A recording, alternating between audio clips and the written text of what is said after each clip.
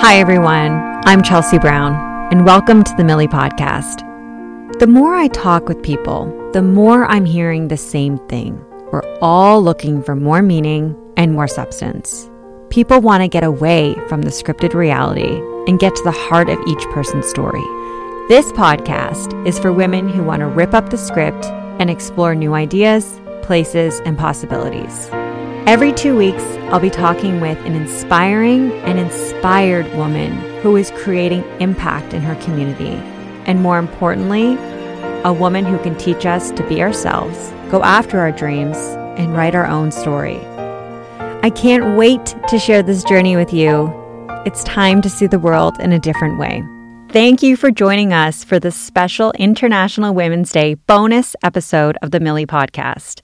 This globally recognized day celebrates the social, economic, cultural, and political achievements of women. It also serves as a call to action to accelerate women's equality. There are so many online resources, initiatives, and events celebrating International Women's Day, and we are so excited to be part of it. First, where it all started. The United Nations, who established and celebrated the first IWD in 1975. The UN's theme this year is Gender Equality Today for a Sustainable Tomorrow, recognizing women and girls who are leading the charge on climate change. But today, IWD also belongs to all groups collectively, everywhere. It's not country, group, or organization specific. In that spirit, InternationalWomen'sDay.com has raised the theme, Break the Bias. They invite us to imagine a world free of bias, stereotypes, and discrimination. A world that's diverse, equitable, and inclusive. A world where difference is valued and celebrated. Today, I am honored and excited to change up our format and engage in a panel discussion with three incredible women who embody this day and both these themes in their own unique and authentic way. Meet Erin Falconer. Erin is a digital entrepreneur, editor-in-chief, and co-owner of Pick the Brain, an online self-improvement community. She's also the author of How to Break Up with Your Friends, Finding Meaningful Connection and Boundaries in Modern Friendships. She has a master's degree in clinical psychology and is joining us from LA. Next, we have Afia Francisco. Afia is a style advisor, TV and fashion personality, speaker, and brand ambassador. She is also the founder of The Style House, a multimedia platform designed to help women approach their personal style with confidence, simplicity, and joy. And finally, we welcome a past Millie Podcast guest, Jen Harper. Jen is an award-winning social entrepreneur and founder of Cheekbone Beauty, an Indigenous-owned and founded cosmetics company created to help Indigenous youth see themselves in a beauty brand. What an introduction.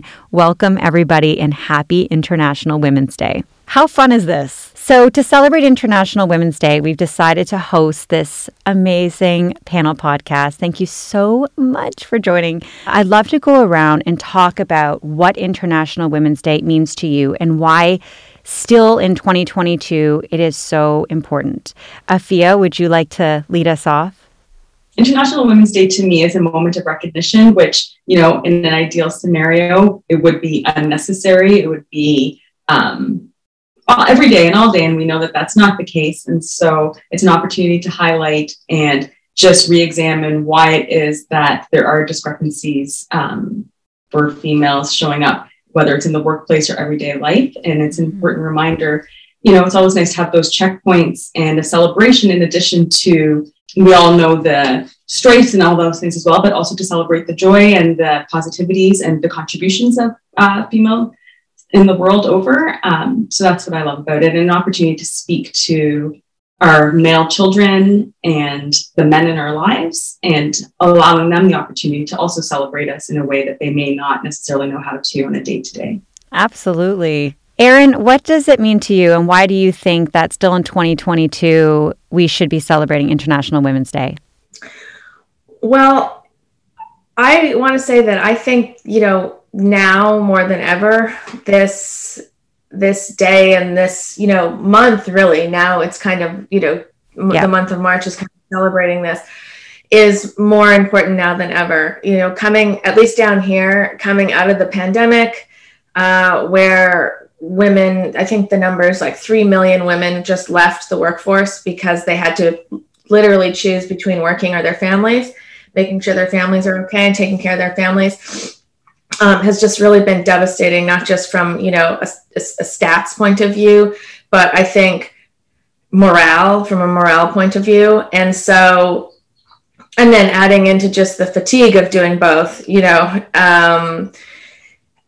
it's really been kind of hard to watch. And down here, you know, regardless of what side you're on, you know, reproductive rights are back on the table. And again, regardless of what side you're on is really not the important point. It's like, but there should only be women's voices making those decisions, because yes. Otherwise we're starting to go backwards. And so while if you'd asked me this, you know, 4 years ago, I would have felt really positive that we were going in a really good, you know, from a momentum perspective in the right direction.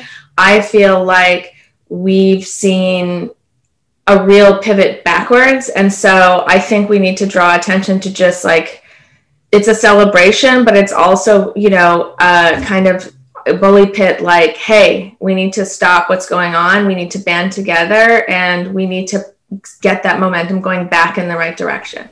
100%. 100%. Thank you. And Jen? It's such a great day to end month, as Erin mentioned, because it feels like it's truly extended itself. I mean, you know, in reality, this should be this should be every day, all year, all the time, celebrated, much like everything. But it unfortunately, it doesn't happen that way. But it's such a great time to actually meet new people and women that are just doing incredible things. Like, I always just look forward to the different events that I get to be a part of and hear the stories. I think that to me is the most meaningful part of this time of year. And then when I think about Indigenous culture, I think, wow, what an incredible culture to have been rooted in and come from, because it truly is a different way of living. We call it our Indigenous ways of knowing and being, and it's really, it started in a matriarchal view where women were really revered and looked to for support of community and nation. And so I really appreciate my culture this month. Absolutely. Thank you. Effia, your platform is called The Style House. Why did you start it, and how does it help women develop their personal style in an authentic way? Well, thanks for the question. And I'm going to try to be succinct without giving my entire resume. My career started as a magazine editor.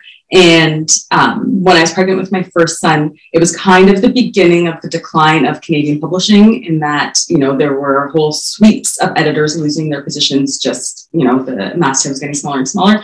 And so it was by necessity to begin with, but then it eventually evolved into a way that addressing the issues that I had felt as an editor at magazines. So in and out lists, always chasing new and shiny. And it's gradually evolved as I've gotten older, that this is not just a personal mandate, but one that's economically, environmentally, a little bit more sustainable. So I love my fashion. I love following it. I love, you know, all the celeb spotting and all the things that we have fun with, but at the same time, recognizing that there are inherent issues within the industry. And so with the Style House, my intention is to bring the joy back into getting dressed. Have fun with your denim shirts, have fun with getting dressed and showing up as how you feel represents yourself authentically, but doing so in a way that's not motivated by comparison or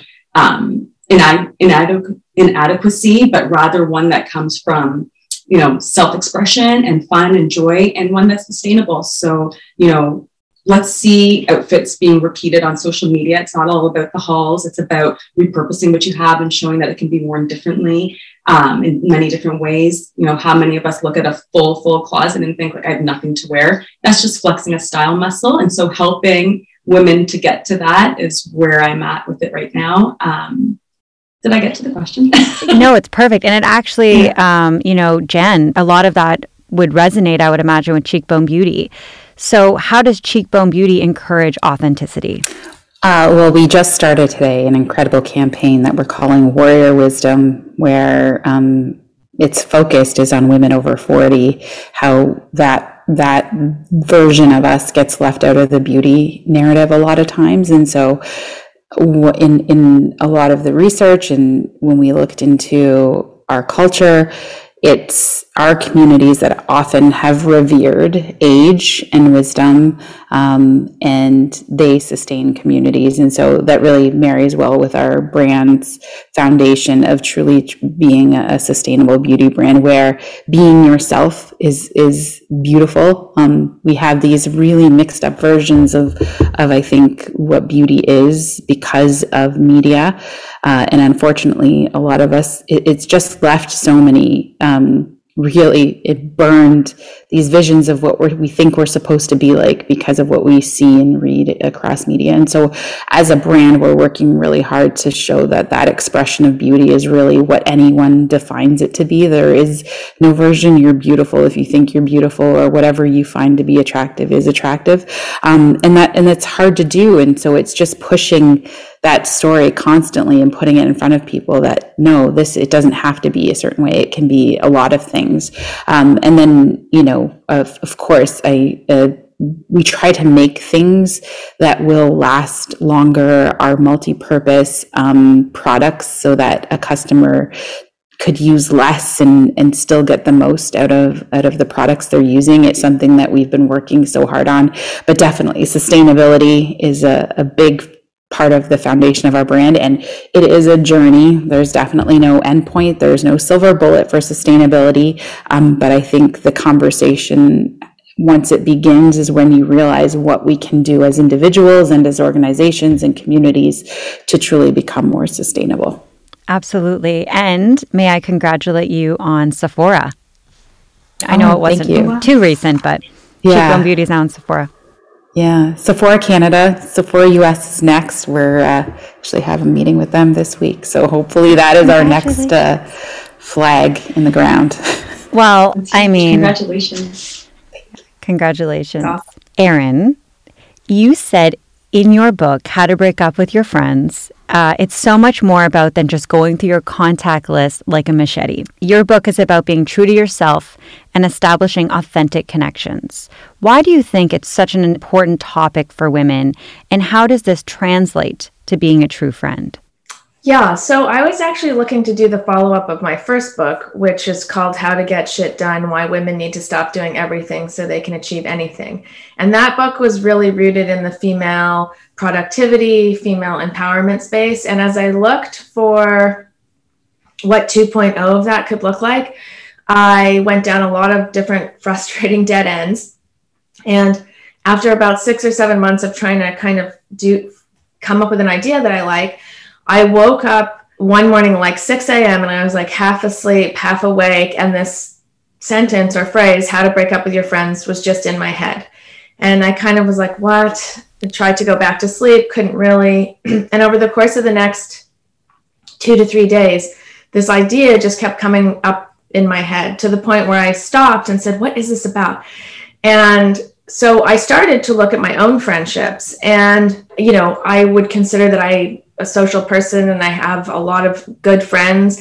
But when I looked at them, I realized that I had a lot of built up kind of irritation or frustration with some of them. And some of them I actually missed, even though we were in a relationship. And so when I started to look at that, I had this epiphany that, we have this untapped resource that's just sitting there of support, of energy, of love, that we are kind of just dialing in a way that we don't do with other relationships.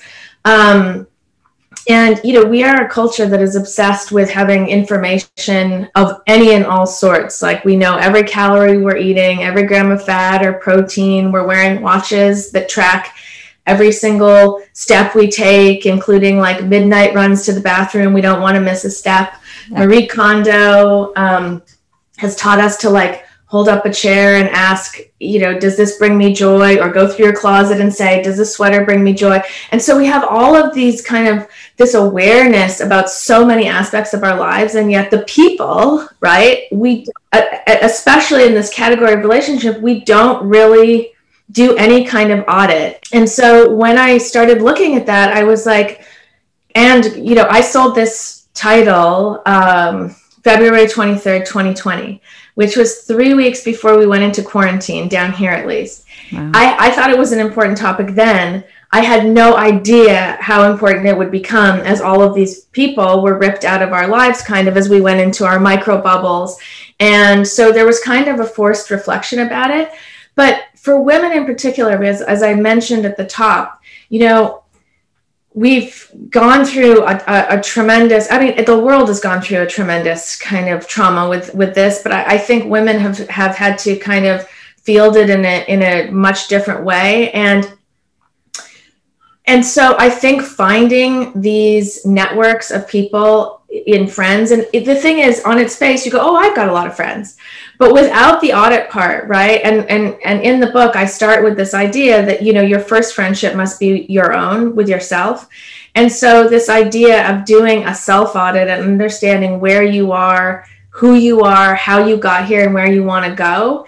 And then putting your people in place that really respect and honor the answers to all of those questions. And of course, it's reciprocal. You also respect and honor the other person in it, could be an unbelievable way to find support and kind of navigate the chaos of where we are at this particular junction in time.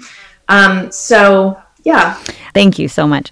I just want to add one thing. So the book is called How to Break Up with Your Friends, but there's only one chapter on how to break up. There's 10 chapters. There's only one on how to break up with your friends and what to do once you've done all the kind of the prep work.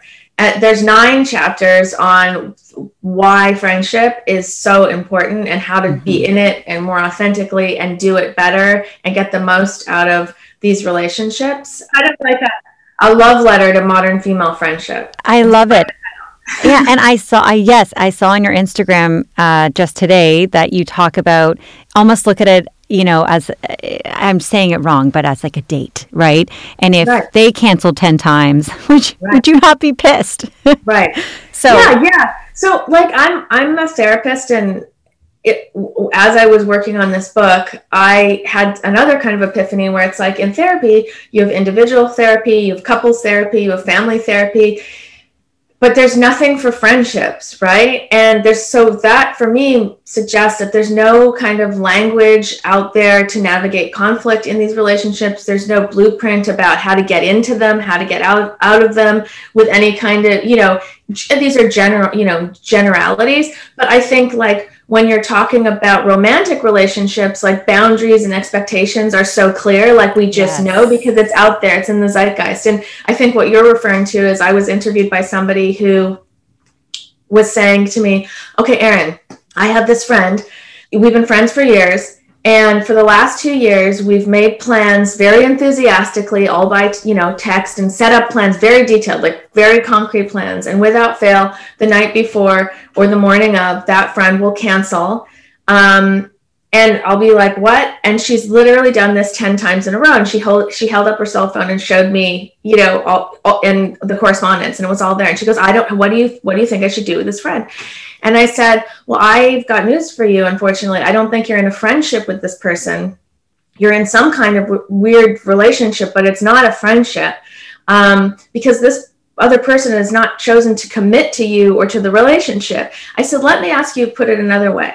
If you were dating a guy and the last 10 times he canceled, what? She goes, 10? After 2 times he'd be gone. I was like, exactly. And that's because there's just an expectation that behavior is unacceptable. But in friendship, there's so much more leeway and kind of, it's like the wild, wild west, because we don't examine these relationships. We think they're just kind of nice to have and things that should give, as opposed to things that are alive and need work and attention.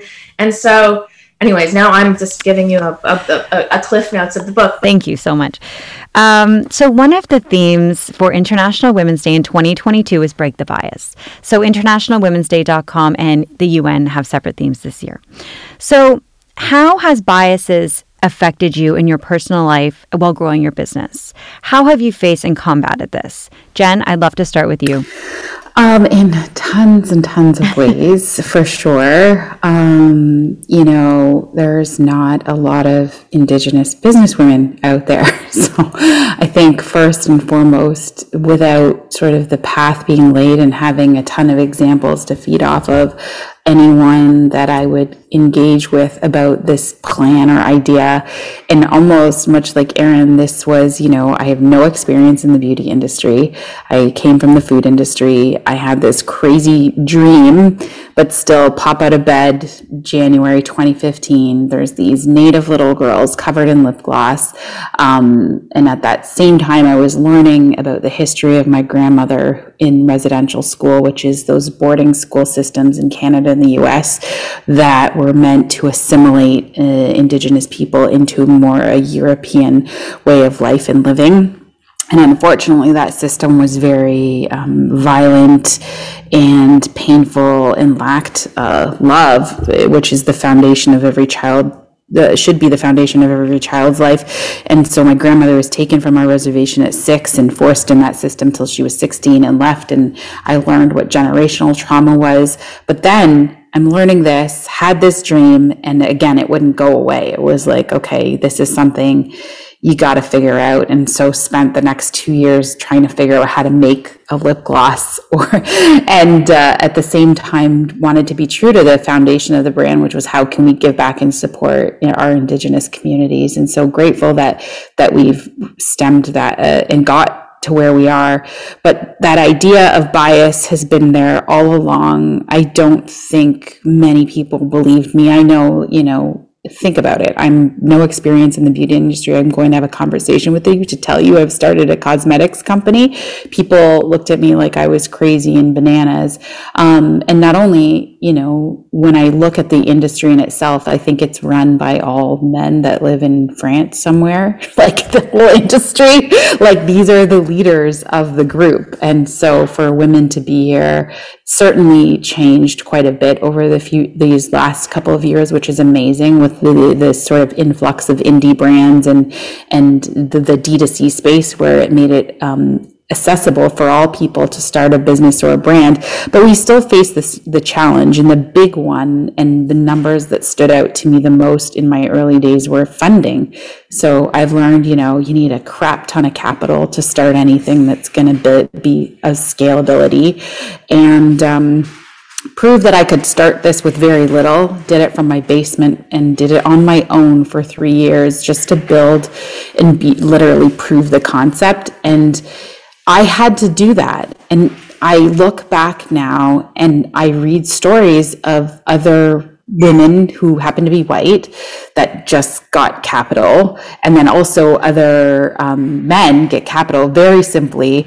But I had to exhaust myself to the point of fainting in August of 2019 when I was finally able to quit because I had to do a full-time job and build Cheekbone on nights and on the weekends. So I was working 100-hour work weeks because I had two things. Plus I'm a mom and I have 2 children.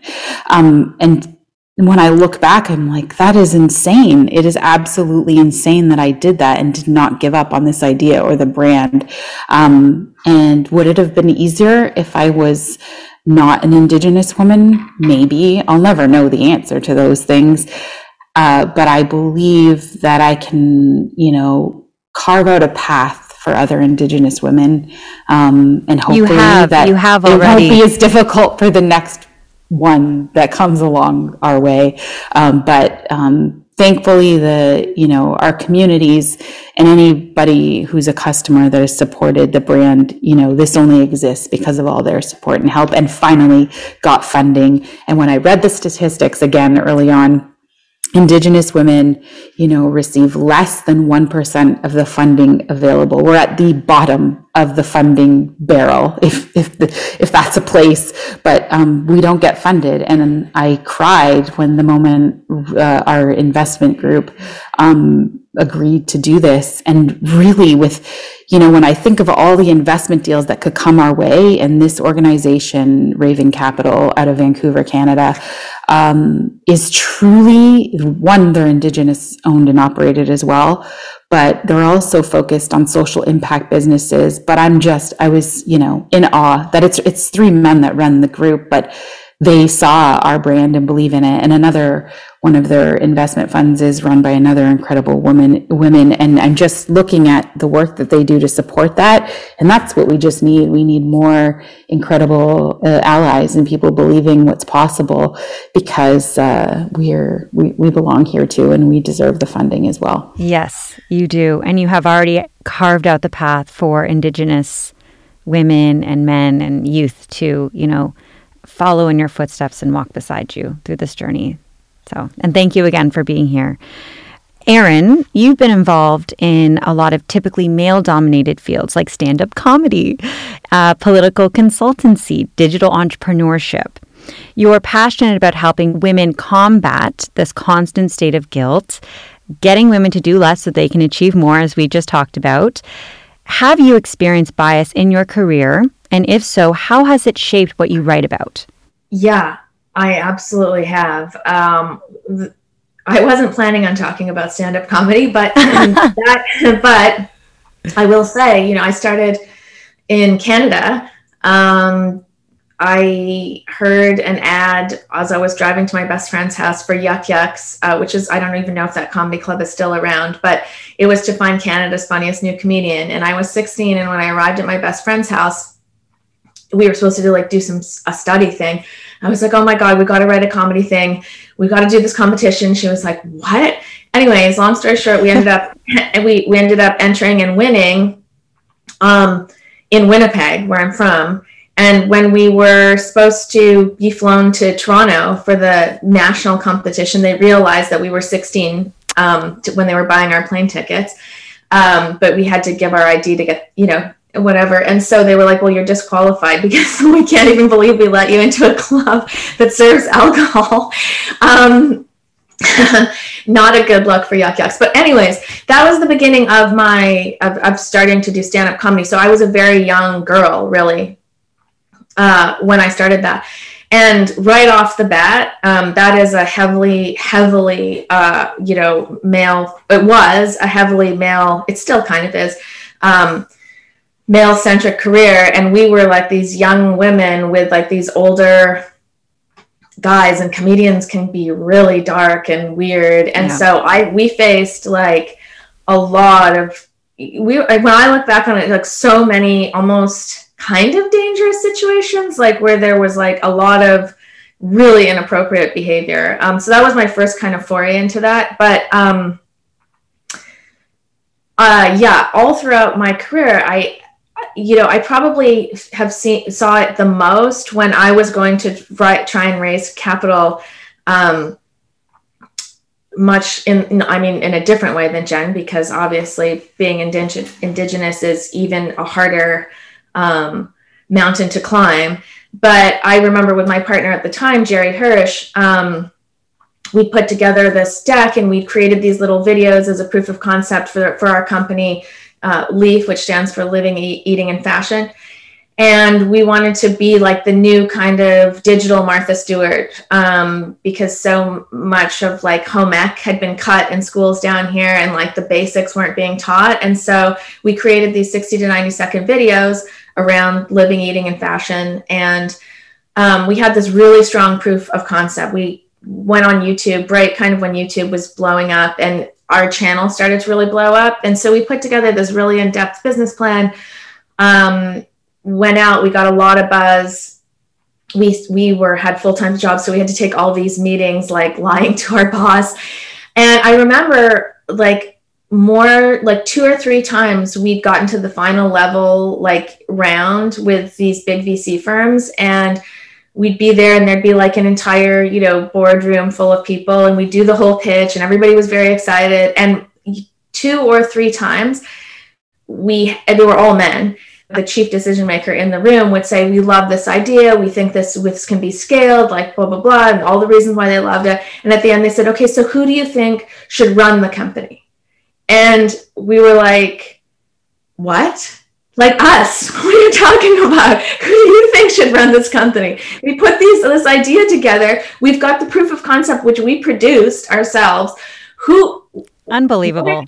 Unbelievable. Say this out loud in front of us.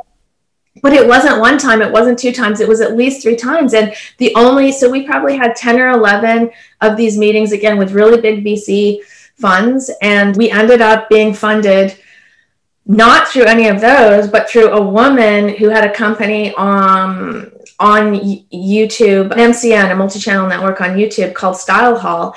And she had this like really powerful, like kind of voice in YouTube. She wasn't in the videos. She had like a company around MCNs. And she actually gave us $1 million because she saw what our videos were doing on YouTube and saw how we could transition that off of YouTube and then into the larger e-commerce space. And so not one of those groups that were so excited to give us money, but just weren't confident the 2 women could run it, gave us money. And we were like doing everything to raise money, like rehoning the deck every time we had a meeting. I remember we flew to San Francisco and lied that we both had food poisoning to our boss because we worked at the same company, doing all this crazy stuff. And then we were like devastated because we were like, this isn't going to happen. And we got so close. We were like, definitely this one's going to happen. Definitely this one's going to happen. So it was just like this roller coaster. And then none of them came through. And then out of the blue, somebody's like, hey, I heard you were raising money. Could I get in on the round? And we're like, yeah, the round is dead, but sure. Let's, so that's how it kind of happened. So yeah, the bias was like literally people telling us to our faces, like, we don't think you can do this. Unbelievable. Yeah, it was crazy. Do you think that's still happening today?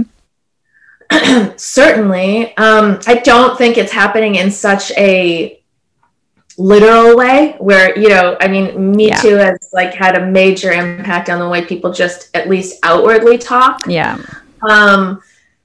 But yeah, I think it takes a lot of time to overcome, you know, those biases that people hold. It's not just because there's a shift like that, then it takes so many more years and sometimes longer than that to really have like a felt sense of what equality is. And so I definitely don't think we're close to that yet. Yeah. Unfortunately. Thank you. Afia, how do you think bias exists within the fashion industry, and how can we break the bias? What can we do to break the bias within the fashion industry? I mean, it's tricky because similar to what Jen and Erin were saying, is that bias isn't necessarily so overt. So it's not something tangible that you can say, this person used a racially spurred word, or there's not usually those things. It's more the inherent lack of representation that you see it in. And typically, you know, as human beings, like kind of attracts like, and when you don't see yourself represented, you feel that potentially there's an inherent bias, and it's the not knowing that sometimes is tricky. So within the fashion industry, for example, I can speak to my personal experience.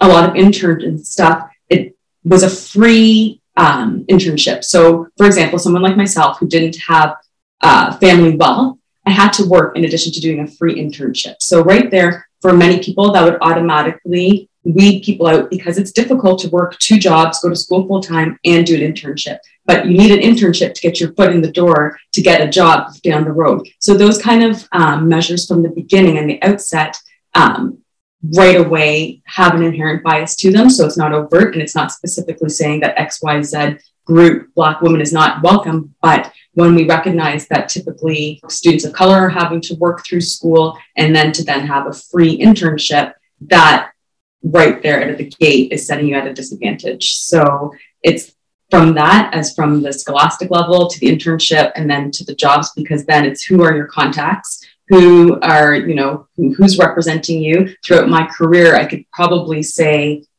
there's a handful of editors, and I also do television and broadcasters, hosts that I've worked with who are people of color. So it's always very much the same environment that you're showing up to. So you're othered kind of right away. And that's it's a difficult environment. You have to have tough shoulders and be able to continue to persevere through that. And it's not an easy thing to necessarily encourage somebody to do when they're not seeing themselves in there. So of course, more representation, having people at the decision-making tables, these are all things that we've heard so much of, but that is where it comes we're starting to see now a little bit more we might see some more models now, which is great. And so you see diversity and it has to start somewhere, but who's actually making these choices? And oftentimes it's not people of color. And so we're seeing a nice start, but there's a lot further to go.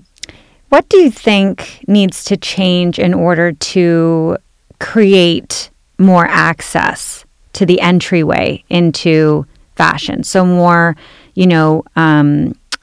young people can enter into this industry through internships. How can the doors open more for people to get into this industry if they don't have natural connections? Yeah, that's a difficult question because, when we talk about ensuring that X amount of spots are reserved for people of color, then you get into, the question as to whether or not people were there deservedly or were they just given a chance because of it. So you want to ensure that talent is being recognized. So for example, like Aaron or like Jen, when those find that capital, they clearly had solid ideas by all measures. And so who is making those decisions to say no to a very solid idea? And similarly to the fashion industry, we can see there are very intelligent people out there who can see that there is a solid plan or that they have their shit together, for lack of a better word. And why are they not being funded? So who is kind of checking and balancing the yes or no's at the end of the day and holding people accountable, having people on your staff that don't look like you, being receptive to other voices and ensuring that maybe the single final decision isn't being made on one person's shoulders or one room of people who all look the same shoulders, but rather a diverse group. So how you come about that, whether that's because they're sitting on your board or because you've brought in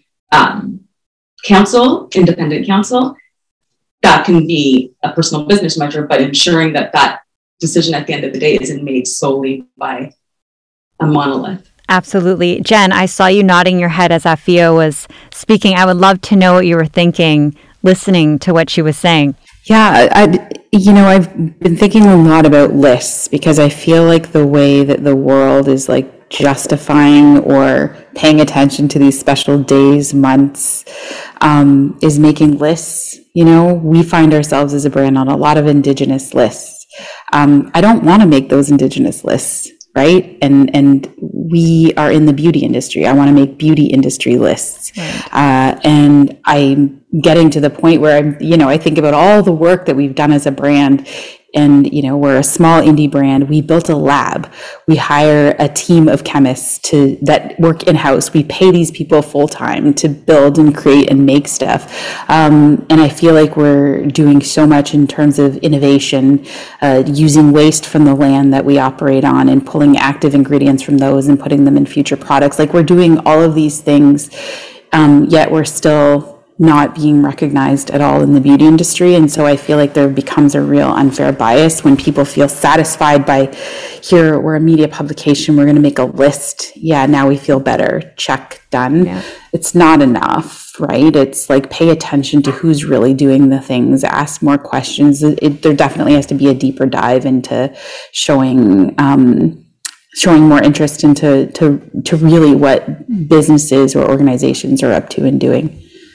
Mm-hmm. Thank you. Thank you so much. Actually, on that note, switching gears to sustainability, the UN says that women are more vulnerable to climate change impacts than men, as they constitute the majority of the world's poor and are more dependent on natural resources. So when I read this, it reminds me of the women makers that we work with globally, that I know some of them personally. So hearing this is shocking.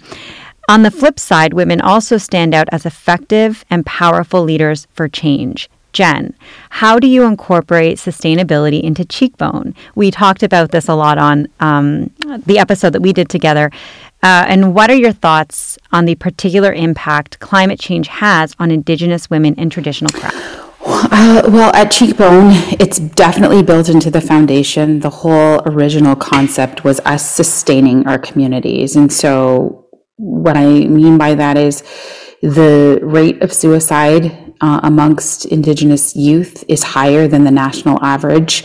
And, you know, the more I looked into that and my own personal experience with losing my younger brother to suicide helped me see that there was something amiss, like what is going on that is happening. And it was this whole idea of building a brand where Indigenous kids, one, could see themselves through representation. And it was that first layer of Cheekbone that was our idea of sustainability, which was sustaining our communities by building something that our kids could see themselves in, and then also having this idea of giving back to communities that supported Indigenous youth. As the brand grew and the more I learned about the beauty industry, so remember having no experience there, oh my goodness, there's like so many gaps in places. Like the industry is just rife with plastics and waste. And then I really started thinking about my Anishinaabe roots and Indigenous teachings. We built the brand using 7 grandfather teachings, which are just really concepts, principles and values like love, honesty, courage, about in the foundation of the brand. And so we started there. And then there's other Indigenous teachings, like what we do today does impact the next 7 generations. That comes from an Indigenous teaching. And the idea of success within Indigenous communities is about how much we give back versus how much we attain for ourselves. So bringing all of those ideas and concepts into the brand. And that then started with how we make and create everything. And so now we use a Western concept called life cycle thinking or life cycle analysis, from the beginning of the harvesting of a raw ingredient to the end of the life of a product, including its packaging, most importantly. What is happening to that, and how do we not have things end up in a landfill? And that is where we began that process. And so we've just included all of those things into the work. And again, it's a journey. We're definitely not perfect. We have so much more to learn and do. And sustainability is very capital intensive. So again, we need, all the money that comes into the business, we just keep putting back there so that we can do more good things on that sustainability journey. And I feel, it's a start, and I've definitely learned that it's so important. It's really important. And if I think about how my ancestors have viewed the gift that is this planet, it's interesting when you think about sustainability. Indigenous people make up 5% of the world's population, yet they are the groups and communities around the world that are protecting 80% of the world's biodiversity. Why is that? It's because this belief that we are in relationship. Indigenous people believe they are in relationship with everything. So when you're looking at a tree, the water, the land, that's like family. And my family comes from the Bear Clan, and my dad will say things when I'm calling, like when the bears are coming out at the beginning of spring, that our cousins are there. And he's not laughing as I'm chuckling when he says that to me. He's not. He's actually quite serious, because we are in relationship with every living thing. Beautiful. That's really beautiful. Thank you so much. Afia, what about the issue of fast fashion and the impact of fast fashion on the climate? Yeah, I want to echo what Jen said as well, that I'm by no means perfect. And I think probably much less so than Jen. I'm trying. And I think that my platform has been a journey, and I'm very vocal about that I'm learning myself and trying to do better. My background is magazine, broadcast, fashion. So there are a lot of missteps, and I'm trying to right my wrongs. And, when you know better, you do better. So with respect to fashion, I think we just all know it's just not sustainable. And we see a lot of this quote unquote greenwashing within that industry, talking about sustainable measures, and they recycled this and repurposed that. But at the end of the day, when a certain amount of volume is being produced, it just is impossible to be sustained. It's, we have islands of fabrics and clothing contents and countries that are just being buried by clothes that we think we're doing good by sending it off as a secondhand piece, and there's nowhere for it to go. So all that to say that fast fashion has got to slow down, because there's just no way that you can have the volume and the output that is currently happening and not think that we're going to reap the consequences of that. When you have a site that has thousands of new garments introduced every single week, and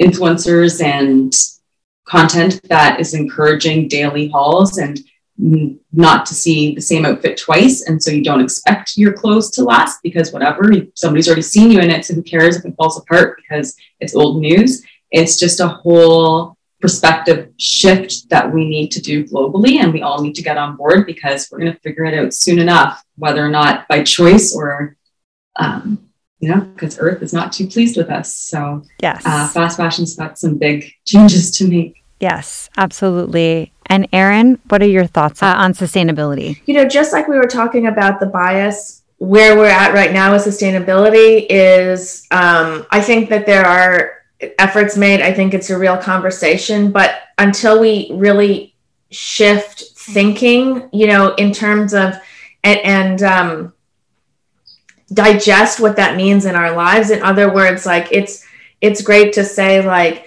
I don't want to have a new outfit. I don't want to look, I want to repurpose. But until that really becomes ingrained in who you are, and so it's not like you're consciously making a choice, that's just the way you operate in the world, only then, I think, will we be in a place where real change can happen.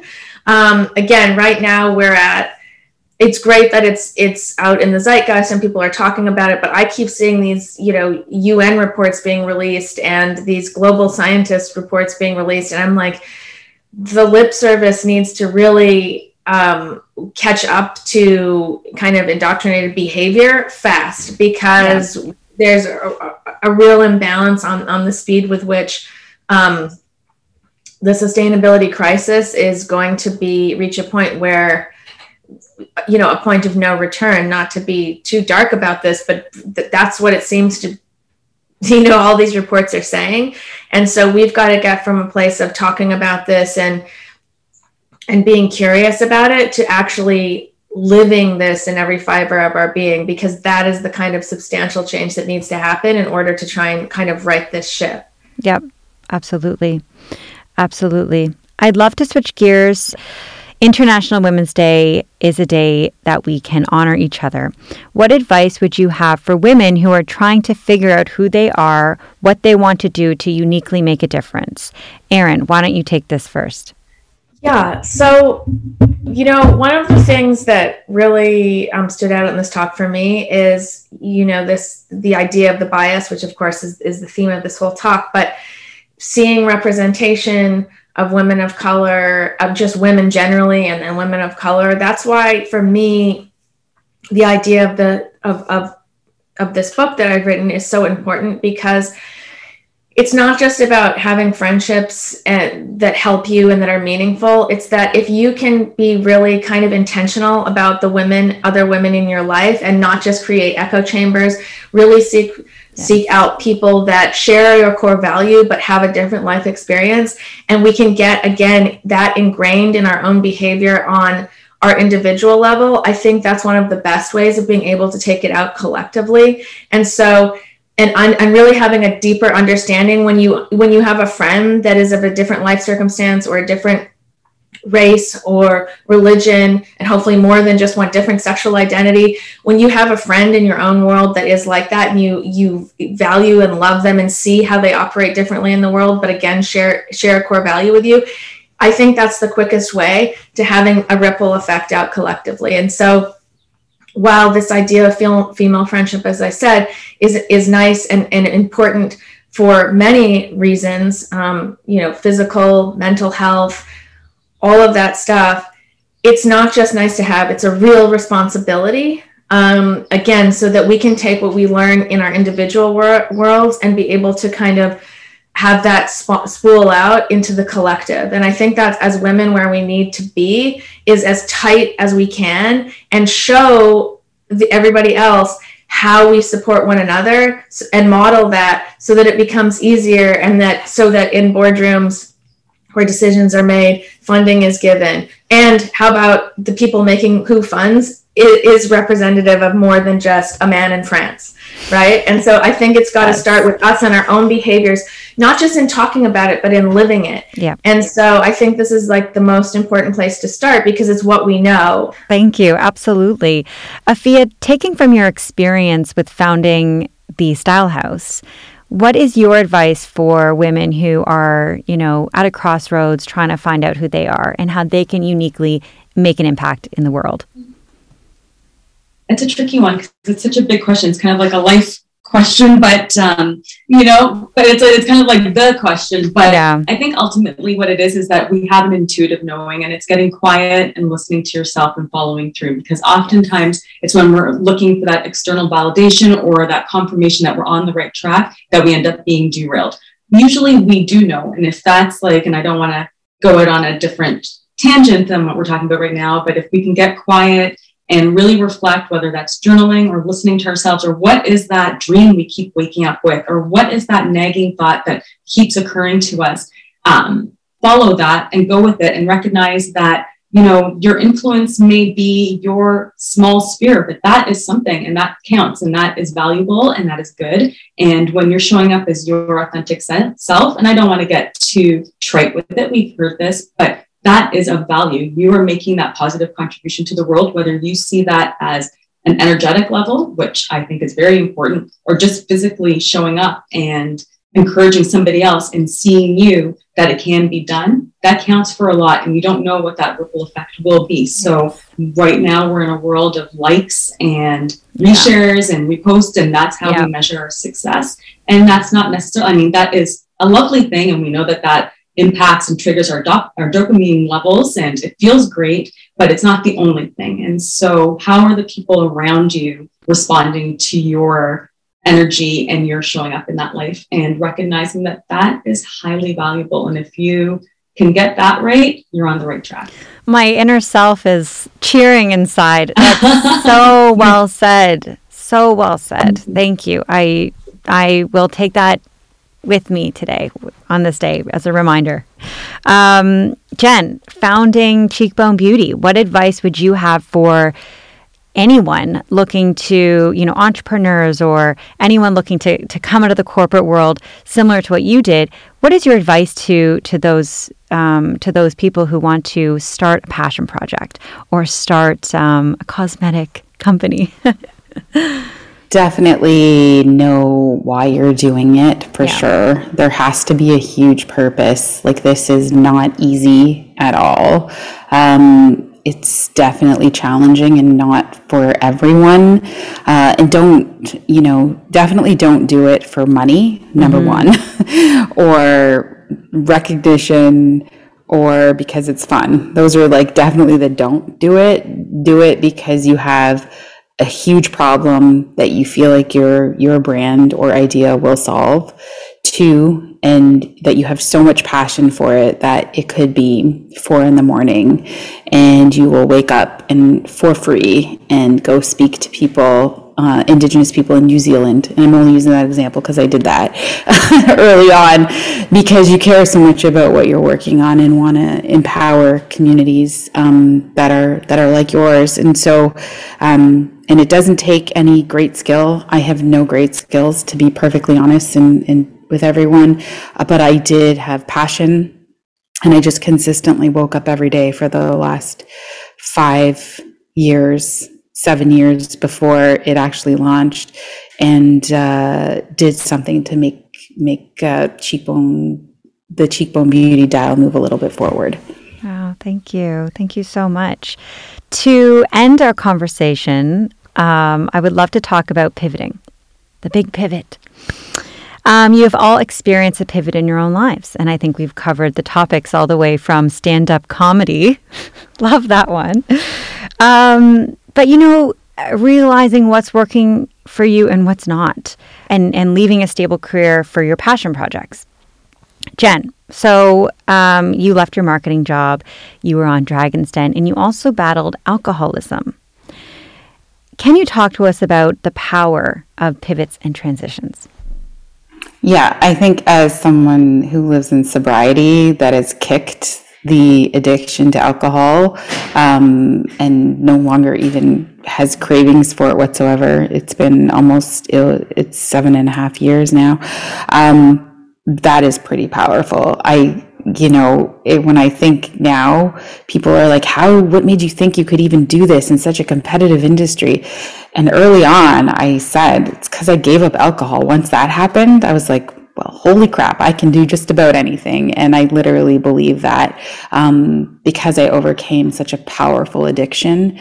And when you experience something like that in your life, it definitely gives you the courage and the vulnerability to be able to go out and do anything that you feel like you can accomplish. And so that certainly for me has played a huge role in being able to continue to wake up every day and still believe that Cheekbone Beauty can be the biggest, most sustainable beauty brand in the world.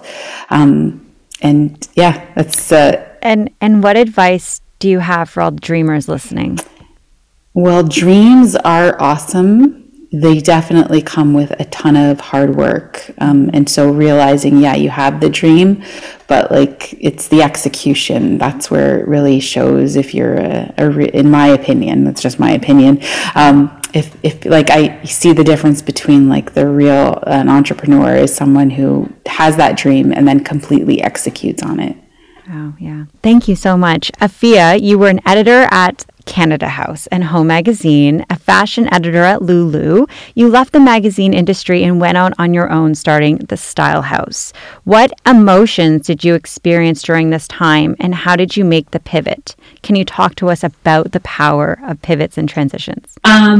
I think that sometimes it's going with the flow, to be honest. Like when I look back, it seems so intentional and linear. But at the time, I didn't know, to be honest. It was just what happened to me. As I mentioned, my position was eliminated.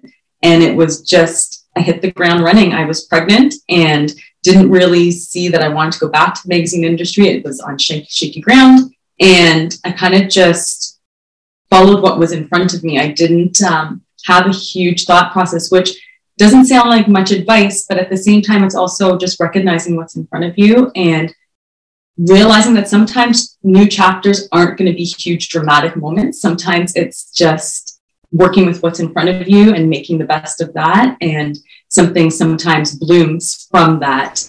Yes. And being receptive. Right, I love that. What is happening.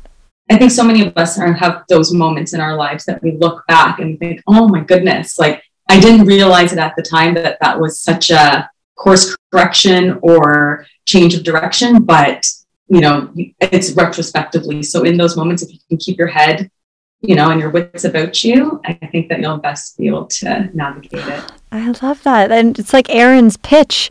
Those men, who's going to lead this company? You're like, what are you talking about? We are. That's right. In that moment, it probably, you went back to your work. How's the food poisoning? We're okay. But really, your confidence must have just been down. And then here you are on a course corrector that you didn't even know about.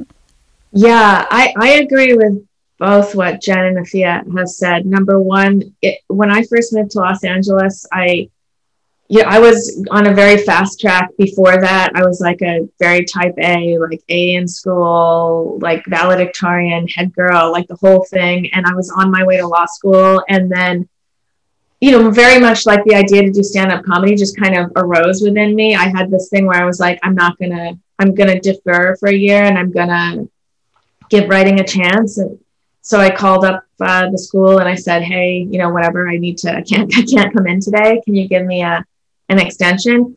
And even with the best intentions, that 1 year off ended up, being like 5 years. And then I moved down to Los Angeles and I moved down to LA to be, a famous writer. And kind of what Jen was saying, it's like, it's not enough to just have a dream. I came down here with a dream, but with no plan, with nothing other than I've got passion, and that's not enough. You have to be able to be disciplined, to navigate the waters, to do the work that's really boring and uninteresting that other people won't take the time to do. And so I found myself very down and out. It took 7 years of being in LA, but it was an abject failure.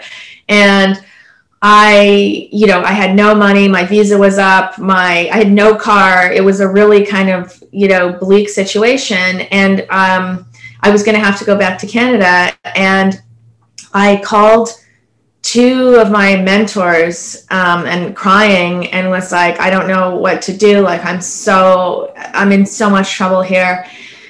And they were like, well, do you still really want to be a writer? And I was like, yeah, but who cares? Like this, I can't pay my bills. I'm in big trouble here. And they were like, well, that you need to double down on that. Both these are different calls, and these two people don't know each other. They're like, that's your voice that's speaking to you. You need to listen to that. And I was like, are you insane? I'm literally crying on the bathroom floor like a bad rom-com, and except it's my life. And they were like, that's the only, advice we can give. And so the next day I said, okay, I'm going to put out 100 resumes on Craigslist. And if I get a job, like, let me see if I get anything. I put 100 resumes out. I got one job offer, which was a $15 an hour copywriting job at a startup, which is in 2008, which startups are like really new. Blogging, the internet is like really kind of new. And I was like, oh my God, this is not the writing job I came down to Los Angeles for. But I'm going to take it because I'm doubling down, I guess, on my voice. But this time, instead of just like letting life happen to me, I'm going to put a plan around this. And even though it's a $15 an hour copywriting job, I'm going to make this happen. I'm going to make something happen with this. And out of that, I was able to start my blog, Pick the Brain, which is still one of the biggest self-improvement blogs in the world. And it's because I did the work. And all these years later, I think 15, 17 years later, I get a call from a New York lit agent saying, hey, we'd love you to write a book. And I was like, I can't believe this. Like, I came to Los Angeles, I failed spectacularly.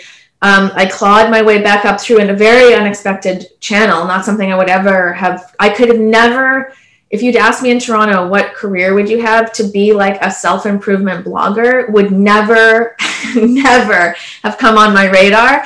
And yet there it was. And so, like, to Jen's point, like being able to put a plan, being able to really be awake and alive and willing to roll up your sleeves and do the work. And then to Afia's point of being like open to the magic of what the world offers, as opposed to just being like, this is what I'm doing. When you're living in your authentic space and doing the work, it's amazing what life provides you. And you want to be in the place where you can be open to accept what is given to you. Because again, you cannot predict.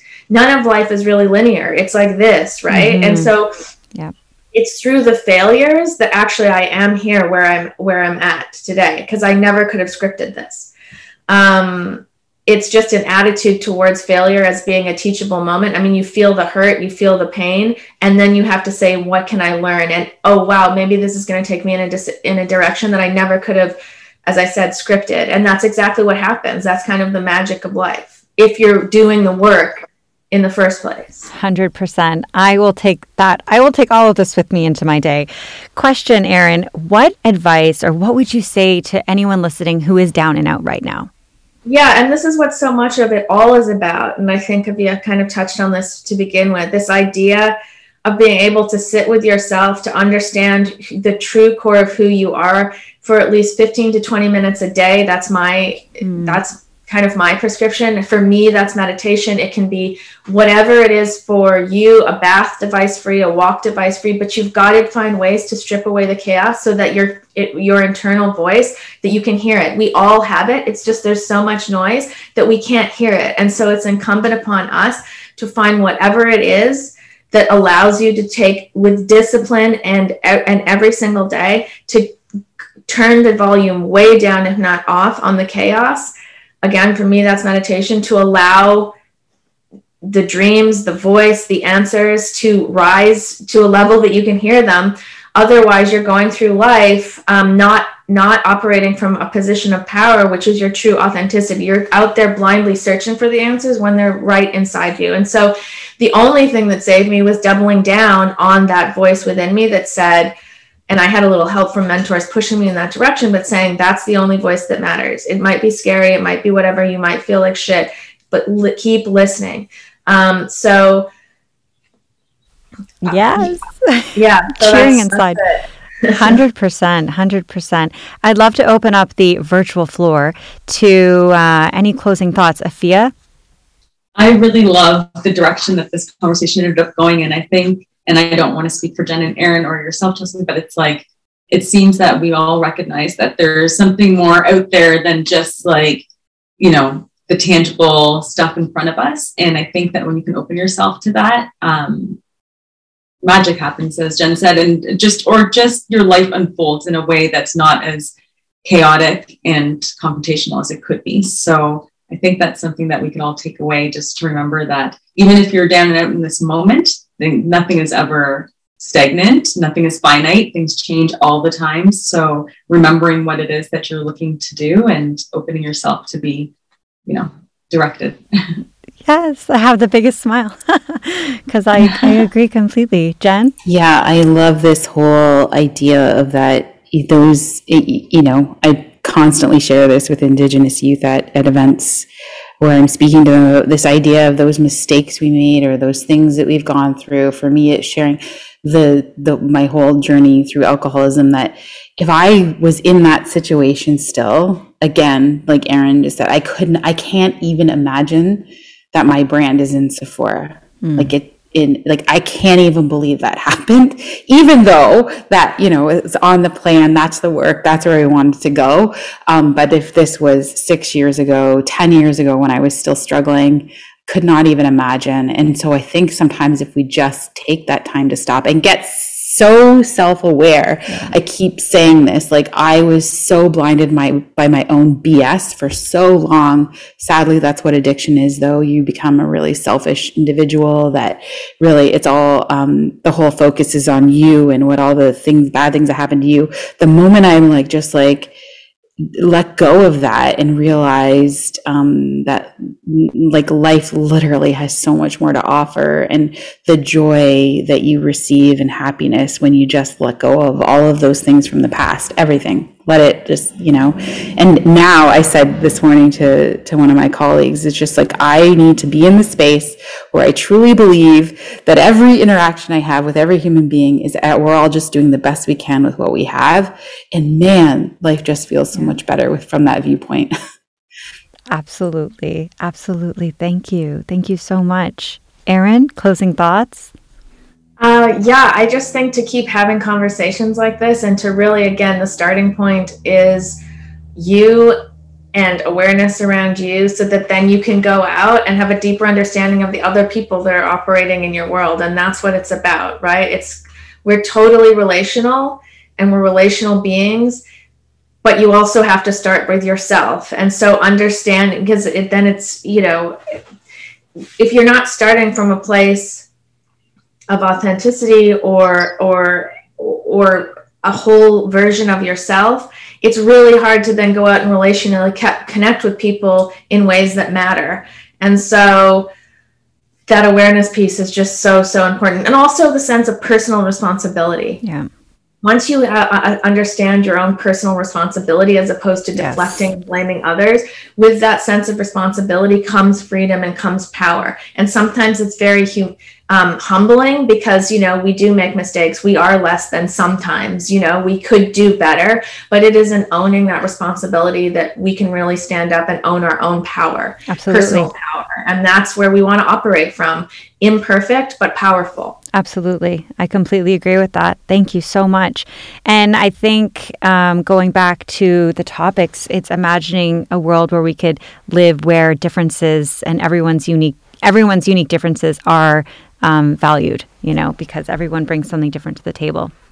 Well, thank you so much. It was really great to speak with each of you, and happy March. Happy early International Women's Day. Thank you so much. It was great to meet you guys. And I just love all things Canadian. So thanks, everyone. Thank you so much. Yeah, it was so lovely to chat and, you know, get this opportunity to meet you. And I stepped out for a second, I thought you might enjoy this, because my child's school is calling. So, you know, International Women's Day, but that's how it goes, right? They call the mom first every time. So I was trying to just sneak away quickly. I think my husband may have gotten it, but anyhow, it was really nice to meet you. Thank you truly for being a part of this narrative and a part of this special project. Thank you so much. Thank you. Thanks, everybody. Thank Bye. you so much. Take care. Bye, everyone. Thank you for joining us for this special Millie podcast episode, and happy International Women's Day. This conversation was so motivating, encouraging, and enlightening. Find out more about Jen Harper and her gorgeous eco-friendly vegan products at cheekbonebeauty.com, and now available at Sephora. Visit thestylehouse.ca to learn more about Afia Francisco, and check out Erin Falconer on Instagram, pickthebrain.com, and buy her new book, How to Break Up with Your Friends. Please join us next time for an interview with Ricarda Bachat, a dedicated humanitarian and manager of the Open Kitchen program at Give Something Back to Berlin, a multi-award-winning association that connects migrants, refugees, and locals to engage in building an open and inclusive society. If you enjoyed listening to this podcast, please hit subscribe, share with your friends, and visit us at millie.ca.